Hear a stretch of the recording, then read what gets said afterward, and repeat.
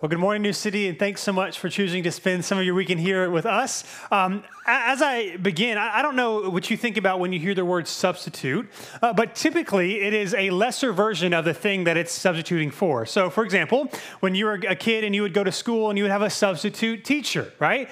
And maybe not necessarily the teacher wasn't like as qualified as the other teachers, but it's not the one that's normally there. So you kind of figured we're not going to pay attention, we're going to be crazy, like it's going to be a day that we don't learn as much, right? Or if you think of a substitute player, right? A player who comes off the bench to give the starters a rest, they're a substitute because they're not as good as the people who are starting. Or maybe think of it this way. A couple of years ago, there was a season where Christina did the grocery pickup thing where they would like do your groceries and bring it to your front door. And there was a couple of frustrations she had with that. One of those was that they would sometimes substitute your product with something else. And sometimes they would substitute it because they were out and it was a good decision and you got like a bigger or better thing than what you were supposed to get, or it was worse. And so you would have times where you would ask for hamburger buns and they'd give you hot dog buns. Or I was reading this morning, people talking about like I asked for 8 tubes of toothpaste and they gave me 8 electrical toothbrushes for kids. And they're like, I have no kids. Or someone was saying that they ordered peaches and they substituted peaches for peach shampoo, right? Like that's not at all what they actually wanted. In fact, Christina said one of the things that she noticed whenever she would place a grocery order, I guess it would tell you the name of the person who was picking up your groceries. And she said, I knew that if it was a man getting my groceries, they would get it wrong. Every time she said they got it wrong, there would be some sort of problem. Now, I say that because for us, a substitute is typically lesser than the real thing or the thing that it is substituting for. Interestingly, in Scripture, you kind of have this idea flipped on its head. Oftentimes in Scripture, the substitute, or when something is substituted, the substitute is actually better than the thing that it is replacing. So, for example, in the Old Testament, you had the ancient people, the Israelites. They would have a high priest who was the mediator between God and the people for their sins. He would stand in the place, in the gap. He would be the substitute for the people. You'd also have something like the atonement lamb. So, once a day, on the Day of Atonement, you would sacrifice, the high priest would sacrifice a lamb as a substitute for the people. And when this lamb shed its blood, it would die and take the sins of the people on its behalf. It would be a substitute for the people. Or in Isaiah chapter 40 through 55, you have Isaiah the prophet talking about this suffering servant who is one day to come. And he says that this suffering servant would take the place of people and that our sin would be placed and would be laid on him, that he would be our substitute. And of course, if you're familiar with the story of the Scriptures, there is a famous substitute or atonement that happens in the Gospels as well. Right? And that's what is happening here. These substitutes are actually standing in the place for good reasons for other people. And so today, as we continue along in the book of Genesis, we are going to read about another famous substitute that God provides in an even better way to take the place of something else. And so if you have a Bible, would you join me in Genesis chapter 22? Genesis chapter 22. Today, we are looking at one of the most well-known stories in the life of Abraham. Not only in the life of Abraham, but in the whole book of Genesis, and not even just in the whole book of Genesis, but in the entire Bible. We are looking at a story that is really well known, and of course, this is always a favorite of mine because then we get to see some of the things that are confusing or some of the things that we miss in stories that might be familiar to us. And so if you were here last week, again, we've been in the story of Abraham. God calls Abraham out, says, I'm going to make you a great nation, and out of you or through you, somehow, some way, all of the nations in the world will be blessed. And so we walk this story with Abraham of infertility, and then they have a kid named Ishmael, but not in good circumstances. And then finally he's promised Isaac. So Abraham and his wife Sarah are going to actually have their own son named Isaac. And if you were with us last week, we saw Isaac finally is born, and things are looking pretty good. The promised heir is here, but we're going to run into an issue of what God then asks Abraham to do with this long-awaited son named Isaac. And so here's what it says, chapter 22, starting in verse 1, it says this: After these things, God tested Abraham and said to him, Abraham, here I am. He answered. So again, this is sometime after the birth of Isaac. He has this peace treaty that he goes with this man named Abimelech in the land that he is staying, in the land of the Canaanites. After all these things take place, he's now going to test Abraham. And he's going to test him as we see with Isaac. Now, it's important for us to understand that the scriptures here tell us that Abraham is about to be tested. Abraham does not know that. Right? We know something that Abraham does not. Abraham is not told this is going to be a test. He just knows that God is asking him to do something. But this test is going to show or to ask Abraham or to have Abraham reveal where his faith or his trust really lies. Again, Genesis chapter 21, at the end of chapter 21, it ends with Abraham calling God the everlasting or the enduring God. And now this everlasting, this faithful, this enduring God is going to test Abraham. Now, it is worth knowing from our perspective that every time, whenever God allows or brings a test to someone in Scripture, it isn't for God's benefit. It is always for the person that is being tested, right? So God is not going to learn anything he doesn't know about Abraham in this story. What's going to happen here is that God is testing Abraham so that Abraham will know what Abraham would do. That Abraham will learn whether or not his faith and trust in the Lord is actually genuine or if he follows God for what he can get from him. And so here's the test. Verse 2, it says this. Take your son, Isaac. Take your son, he said, your only son, Isaac, whom you love. Go to the land of Moriah and offer him there as a burnt offering on one of the mountains I will tell you about. So Abraham got up early in the morning, saddled his donkey, and took with him two of his young men, so two of his servants, and his son, Isaac. He split wood for a burnt offering and set out to go to the place that God had told him about. Verse 4, on the third day, Abraham looked up and saw the place in the distance. Then Abraham said to his young men, stay here with the donkey. The boy and I will go over there to worship, and then we'll come back to you. Abraham took the wood for the burnt offering and laid it on his son Isaac. In his hand, he took the fire and the knife, and the two of them walked on together. So a couple of things that's worth noting here. Isaac is somewhere, if you look at, the age of things, of what's taken place before this chapter, after this chapter, Isaac is somewhere between the ages of 5 and 37 years old. So he's somewhere in that age. That's a pretty big age range. Now, here's the thing. We are told that Isaac here carries a large pile of wood up the mountain, and so it can't be that he's too young. He can't be that young or he wouldn't be able to do it. And what's happening here is he's likely physically stronger than Abraham at this point, as he's the one who carries the heavy supplies. So this, again, we don't know for sure. He could be a teenager, maybe 20s, but he's probably more strong, physically vigorous than his father Abraham, who is well advanced in age at this point. And so God asked Abraham to do something to us that is like breathtakingly awful and what we might call actually evil. And so a couple things to note. One, we are not told Abraham or even Sarah. It's like we don't even know if he told Sarah about this. We are not told his reaction. God tells him to do something, and he goes and does it. Undoubtedly, he is sickened, he is confused, he is saddened. No doubt he would be utterly distraught. I mean, can you imagine waiting all this time, all these promises, finally having this son named Isaac, and now this God who you follow, you're only here because you were following this God to begin with, now tells you that you have to kill him, right? I mean, this is a horrific thing if you're Abraham. However, despite whatever emotions Abraham might be feeling, the command to sacrifice his son would not be as shocking to him as it is to us. So to us, we are repulsed, rightly so, that God would ask someone to literally kill their own child. In the ancient worldview, particularly in the land of Canaan, where Abraham is living in, this was a somewhat normal practice. You would have the god whose name was El, who was the god of fertility, who was entitled to demand a portion of what was being produced. And so, therefore, a child sacrifice was a thing that many peoples in this region actually did. Now, I'm not saying every family and everyone in the land of Canaan did this, but it was a normal enough practice that you would not be surprised if your gods or you felt led to sacrifice your child. It was a thing that people did. Therefore, a child sacrifice, again, many people did it. Sometimes it was done as a way to ensure continued fertility, because again, in the ancient world, you want as many kids as possible, or at least that's what they thought. And so if I sacrifice my firstborn, the gods will give me more children in their place. And so, to be sure, however saddened or even dumbfounded Abraham might be by this command, it is at least to him culturally logical that God would ask you to do this. This is what other people do in his region. However, what would absolutely be baffling to him is that the covenantal promises that God promised Abraham, he has literally said are going to happen through Isaac.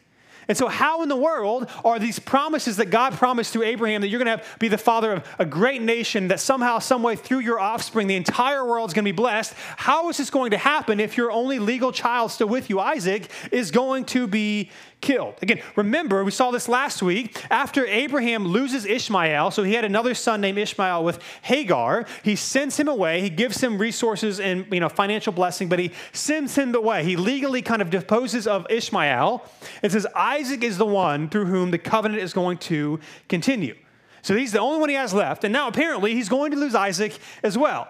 Sarah, of course, certainly cannot have more children at this point. It was a miracle that she even had Isaac, and she is even older now. It seems as if all these decades of trusting and walking with God are a waste. If you're Abraham, not just being saddened and sickened about the prospect of your own son dying and you having to be the one to kill him, everything that this God has promised you can't happen.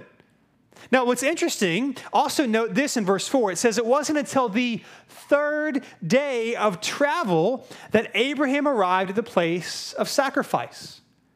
In other words, 3 days of living with, thinking about, grieving what is going to happen. And not only what's going to happen, what you are going to make happen. That Abraham, when God tells him to do this, he's not allowed to get this over with quickly. Right? He has to sit and stew and think about what he is going to do. For 3 days, he has to live with the haunting prospect of what he's going to do to his son. Now, of course, for us, there's a lot of things happening in Genesis 22 that are pointing us to a well-known story later in Scripture. From this point on, this is the first time it happens, but from this point on, throughout the New Testament, the Old Testament, leading to the New Testament, 3 days is going to turn into a typical period of preparation of something important. So throughout the whole Hebrew Bible, 3 days is now going to be a typical thing that people would do to prepare for something significant. And of course, if you're familiar with the story of the Bible, we know someone else who did something quite significant on the third day. Now, lastly, before we continue, I know there's a lot of information here. It's just worth knowing. It's debated here, but Mount Moriah, or Moriah where they're going, might very well be the same place where Jerusalem ends up being built. And of course, this is where Jesus himself was crucified as a sacrifice outside the city walls of Jerusalem. Again, as we talk about Scripture being a unified story that leads to Jesus, you're going to see this in this text. So God tells Abraham to go sacrifice their son. They travel 3 days. They get to the mountain. He leaves his servants. Him and Isaac travel up the mountain. And then it says this, verse 7. Then Isaac spoke to his father Abraham and said, "My father." And he replied, "Here I am, my son." Isaac said, "The fire and the wood are here, but where is the lamb for the burnt offering?" Abraham answered, "God himself will provide the lamb for the burnt offering, my son." Then the two of them walked on together. So if you're Isaac, you realize there is something significant missing for what you're supposed to actually be doing. There is no animal to sacrifice. You're making a 3-day trek. You're about to get to the place where you're going to do the sacrifice, and you have nothing to sacrifice. Now, interestingly, twice now in verse 5, when Abraham tells his traveling party to stay where they are so that him and Isaac can go worship and then they'll come back. And then now, Abraham speaks as if Isaac will be saved. Because here he says an animal is going to be provided. Now, the question for us is, does Abraham actually believe this? Or is he just trying to not give away what what's going to happen? Or maybe he just really hopes that's what happened, but he's not sure, and so that's what he says. He doesn't tell us explicitly. We don't know. Perhaps he's thinking, well, I actually am going to sacrifice Isaac, but somehow he's going to be saved, or somehow he's going to come back to life, because after all, God said it was going to be through him. We're not told why, but he seems to say, hey, I think he's at least somehow going to come back. Then it says this in verse 9, when they arrived at the place that God had told him about, Abraham built the altar there and arranged the wood. He bound his son Isaac and placed him on the altar on top of the wood. Then Abraham reached out and took the knife to slaughter his son. What we see here is that Abraham is going to do it. He is going to kill, to slaughter, to sacrifice his son Isaac. Now, of course, for us, the biggest question is why? Like, why would he do this? Why is this even happening? Why would God, who's supposed to be loving and kind and gracious and full of righteous and good judgment, why would God ask Abraham to do this, right? Not just morally the problems we have with this text, but also like he literally promised Abraham that it's going to go through Isaac. So that kind of seems weird. Like, why would God ask Abraham then to sacrifice the promised heir, right? What's significant, however, about this test, about what God is asking Abraham to do here, is that if you've been with us, we've already seen God ask Abraham to do a few different things at different times, to leave the land that he was going to go here, to trust the Lord, to do all these things. Yet what's different about this story compared to those is that not only is this the biggest ask God has made of Abraham, but this is the first time where Abraham actually does not get anything out of being faithful to what God has asked him to do. Right? Every other time, God promises things. I'm going to make you a family. I'm going to give you a land. Your offspring is going to take over. You're going to become blessed. All these things. Every time he does something, Abraham does it, God promises, here's going to be your reward if you do it. However, this is the first time where God asks Abraham to do something and then promises him nothing in return. Right? Nothing. In fact, not only does he not gain anything, he only gets deep loss. The loss of losing a son, the loss of losing the promised inheritance or the heir, that what God promised, the covenant is going to end with Isaac. Abraham gets nothing out of this other than loss. If he does this, he loses everything he has given his life to if this happens. Like one biblical scholar puts it this way, it'll be on the screen. He says, the stakes are considerably higher here. Has Abraham's faith been motivated by personal gain or simply by his love for God? Up until this point, one does not know which is true. Maybe Abraham himself does not know for sure. This test allows the patriarch to demonstrate to himself, to Isaac, to the world, but most of all to God, that his faith is not driven by what he will receive out of it, but by his commitment to God. And so the question, maybe the test that is posed to Abraham here is also relevant for us to consider, right? We might ask ourselves this question when we read this text. Are you willing to follow God if there is nothing in it for you? Are you willing to go where he asks you to go? Are you willing to do what he asks you to do if there is no benefit that you can see for you doing it? Right, the test that Abraham has here is it God who in his blessings that Abraham is following, the benefits that he gets, or is it simply God himself that Abraham is after? Right, this is the test Abraham is facing. What is more important to him, God or what God can give him? Is he willing to go and to trust and to do what God asks him to do, even if he has no benefit, but only potential loss for doing it? It reminds me of a story of a man named Dylan Dodson, who in World War II joined the army. He was a Seventh-day Adventist Christian, and he believed in nonviolence, and so he didn't want to carry a gun, shoot, kill, but he wanted to play a part in helping the Allies win the war. And so he enrolls in the army as an army medic. However, what makes him even more unique is that he wouldn't even carry a pistol on him. So most medics would even today, carry a pistol on them for self-defense or if something happens. He wouldn't even do that. In fact, his story is quite interesting. He was mocked and made fun of the people of his platoon and his rank and his army. I don't know what these words are, but the people that were with him, I don't know. His company, I don't know. But the people, he was actually made fun of him because he was so anti-anything, even though these people the Nazis, they're terrible people. And then one day, he's involved in a very big battle. The platoon, the troop, the people that he's with, they go into this battle on this really big ridge, and he goes, and there's this massive scene. People are dying. He ends up, after the war, getting a Purple Heart because he, by himself, rescued, it's estimated, about 75 men on this place called the Hacksaw Ridge.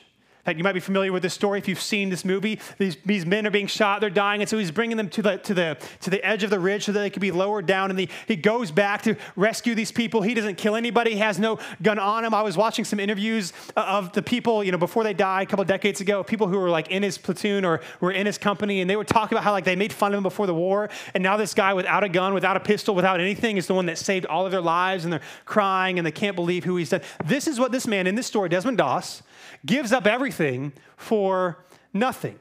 And the question for us is that when it comes to God, what are we doing? Are we willing to do things if only we can get something from him, or willing to say we actually trust God enough to follow him, even if we can see no discernible benefit for ourselves if we do so? Are you willing to follow God if there is nothing in it for you? That's what Abraham is doing here. So it says this in verse 11. But the angel of the Lord called to him from heaven and said, Abraham, Abraham, here I am. Then he said, do not lay a hand on the boy or do anything to him. For now I know that you fear God, since you have not withheld your only son from me. Abraham looked up and saw a ram caught in the thickets by its horns. So Abraham went and took the ram and offered it as a burnt offering in place of his son. And Abraham named that place, the Lord will provide. So today it is said it will be provided on the Lord's mountain. So what happens here is Abraham's going to do it. He goes through it. He gets as close as he can to actually sacrificing his son. God stops him when it's clear that Abraham is going to pass the test, that he actually will do anything this God asks of him, even if it is of no benefit, but actually even major detriment to himself, that he is willing to do it, that Abraham is willing to give up the most important thing to him, Isaac and everything that comes with him and having an only son. Remember, Ishmael has already been sent away. It is all on Isaac's shoulders if this covenant is going to continue. And so again, this could very well be the same mountain, or at least the same area, the same region, where the temple of Jerusalem ends up being built on Mount Moriah, where, of course, another substitutionary sacrifice also is going to take place a few centuries later. Now, I do want to point this out, if you're likely thinking in our modern context, why would Yahweh, why would this God of Israel, if he's not like the other people that the ancient other people followed, why would he ask Abraham to do something that other people would do, these other foreign gods, these evil gods, these people to do awful things? Why would God ask him to do that? Should we not be like, I'm not so sure about this God? I want to say a couple of things. One, this is a description of what happened. This is not like a test that Scripture says he's going to ask other people to do. It's also worth noting that child sacrifice is actually explicitly condemned in the Old Testament. We see this in the books of Leviticus and Deuteronomy, so sometime after this is actually explicitly commanded not to do so. In fact, in Exodus chapter 20, when Moses gets the 10 commandments from God on the mountain, number 6, the 6th commandment, you shall not murder, like it's literally told you should not in cold blood go out and do something like this. And it appears that somehow, some way that Abraham actually expected God to rescue Isaac.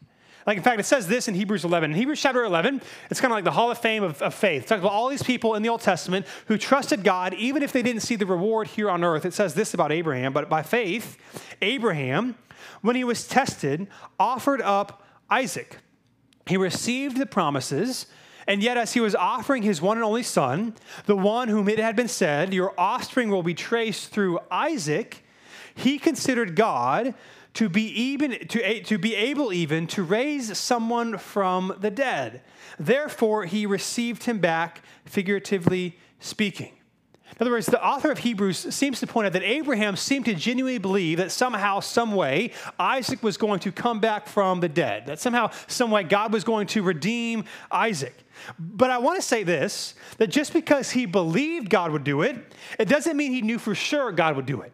Right? Just because you trust God to do something, it doesn't mean you actually know it's going to happen. He still has to have faith that this God who has given up everything to follow is going to follow through and somehow take this horrific ask and turn it into something good. And while he didn't actually end up killing Isaac, again, in his mind, he was essentially as good as dead because he was about to before God intervened. And then he provided a substitutionary sacrifice in Isaac's place.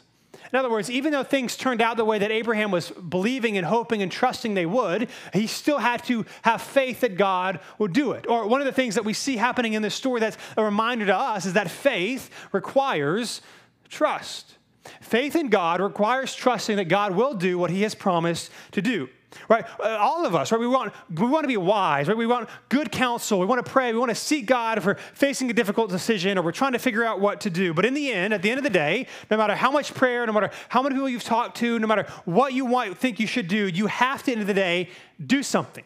Right? You have to, at the end of the day, move even when you are not sure how it is going to play out. Faith requires trusting that even if it doesn't go out the way that you want, it was still worth it. It was still what God asked you to do. And in the end, it will all be redeemed. Like, if I can be completely honest with you, this is where Christina and I are right now. We have 2 kids, 8 and 5. A couple of weeks ago, we finished the license, became foster parents. We finished the licensing. And Tuesday of this week, we are getting our first placement, a 4-year-old boy named Nehemiah. Now, we have no idea how this is going to go. And we're praying and we're hoping that he feels welcome and secure. Many of you guys will be able to meet him. He'll be here running around next Sunday, hoping that he bonds with our kids well, all these things. And listen, we have no idea what's going to happen. Absolutely none. But we are having faith that this is what God has called us to do. We are trusting, whether it turns out the way we want to or not, that it is for God, our good and God's glory. Faith requires trust. It's a process that we must take steps. We have no guarantees that this is going to be good for us or even good for Nehemiah or good for our kids. We are trusting the Lord with what we believe he has called us to do. So the question is for you, what is he asking you to do? And it's not a comparison game. It's not saying you got to, give all your money away and move to another country. But just right now, maybe this week, what is one area that you can trust God in and take faith to walk in that trust? That's a question for us as we read this text.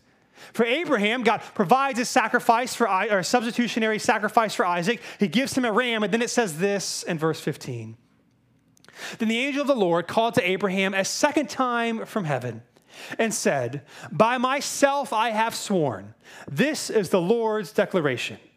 Because you have done this thing and have not withheld your only son, I will indeed bless you and make your offspring as numerous as the stars of the sky and the sand on the seashore. Your offspring will possess the city gates of their enemies," verse 18, "and all the nations of the earth will be blessed by your offspring because you have obeyed my command." Abraham went back to his young men, and they got up and went together to Beersheba, and Abraham settled in Beersheba. So what happens here is God's covenantal promises, again, actually become even grander after Abraham's faithful trust in him in this story. Not only will Abraham's offspring be numerous, which he's already been told, but his offspring will possess the land by defeating their enemies. And of course, this would be an encouragement because the first 5 books of the Old Testament begin to be composed and put together when the Israelites are traveling back into the promised land. They're hearing these promises that God will drive out his enemies, these evil, wicked people who do things like child sacrifice and sexual violence that we read about with Sodom and Gomorrah a few weeks ago. That all of these people, all the world will somehow, some way be blessed through his offspring. But this is the first time in all of the years that Abraham has followed God that God says this will be so because you have obeyed. At this point, he's always said it's going to happen. Now he explicitly links it to Abraham's obedience. Right, so far, God has promised all these things to Abraham, motivated purely out of God's grace, with no indication or of conditions, or that God's favor towards Abraham was somehow earned by Abraham. It has been by grace that God called Abraham and decided to bless him. And so the statement here does not suggest that the promises are conditional on future obedience of Abraham or the future obedience of his descendants. God said, this is going to happen. All of the world is going to be blessed through you. But here, it does identify Abraham's obedience as having served as a catalyst for this advance, for this to actually happen. But in this story, Abraham passed the test. He trusted in the abundance of God, that God will provide what was needed. What this story shows us, what the scriptures are all pointing to, is that the gift of salvation comes through a substitute. That was what this story is pointing to. Check this out, if you will, with me. Think about it this way. Who else is described as the only son, as Isaac is in verse 1 of chapter 22, whom is loved, as it says in verse 1, who is going to be given up as an offering? Who arrived in the place where he would die saddled on a donkey, as it says here in verse 3. Who did something significant themselves after 3 days? Who is a lamb that was also offered as a sacrifice or as a substitute, right? Also, in this story, what's significant is that we are told Isaac says nothing. We are getting no indication of what he thought or what he did. In this story, Isaac offers no protest, nor does he speak, and he carries the wood for the sacrifice. At this point, the only way this sacrifice can happen is if Isaac lets his dad do it, because he is physically stronger than him. And so we might ask ourselves, who else is it said of that they did not open their own mouth in defense of themselves and also carried the wood that they would be sacrificed on to the place of their sacrifice?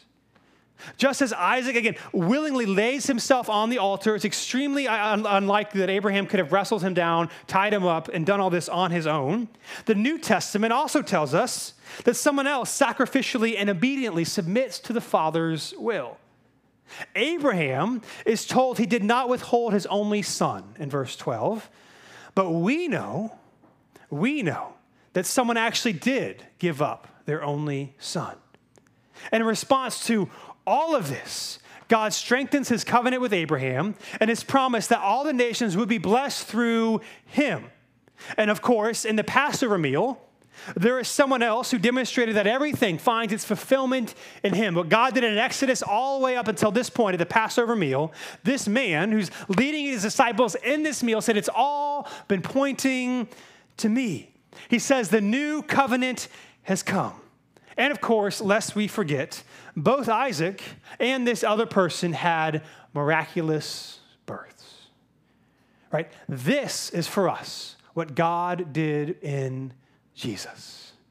I love how the late Tim Keller, he puts it this way. He says, Jesus is the true and better Isaac, who was not just offered up by his father on the mount, but was truly sacrificed for us.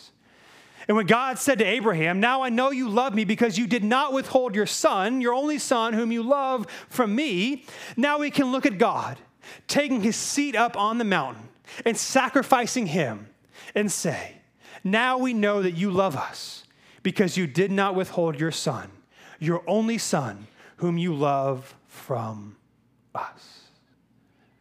You see, the good news of the gospel is that God is not withholding his love from you.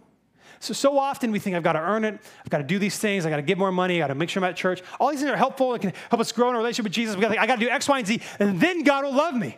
What this story is showing us is it's not about you. This whole time, it's never been about you. It's been about God's love and grace and his substitutionary sacrifice. He is the only one who lived a perfect life, who died the death that we deserve, who defeated death 3 days later to show us that he has the power over sin and darkness, that Jesus is the only one that could actually measure up and actually be a sacrifice for us. The good news of God, of the gospel, is that Jesus took our place. And that's how we experience the grace and the goodness of God. Romans 8:32, the Apostle Paul says this, he did not even spare his own son, but gave him up for us all. How will he not also with him grant us everything? With him. Not you trying really hard. Not you promise, I'm not going to look at porn again. I'm going to stop cussing. I'm going to hang out with the right. I'm going to do X, Y, and Z. No, not him. It's not you. It's Jesus. It's through Jesus that God promises salvation and grace and hope and love and acceptance into his kingdom. The well-known hymn writer Isaac Watts put it this way, so strange, so boundless was the love which pitied dying men. The Father sent his equal Son to give them life again.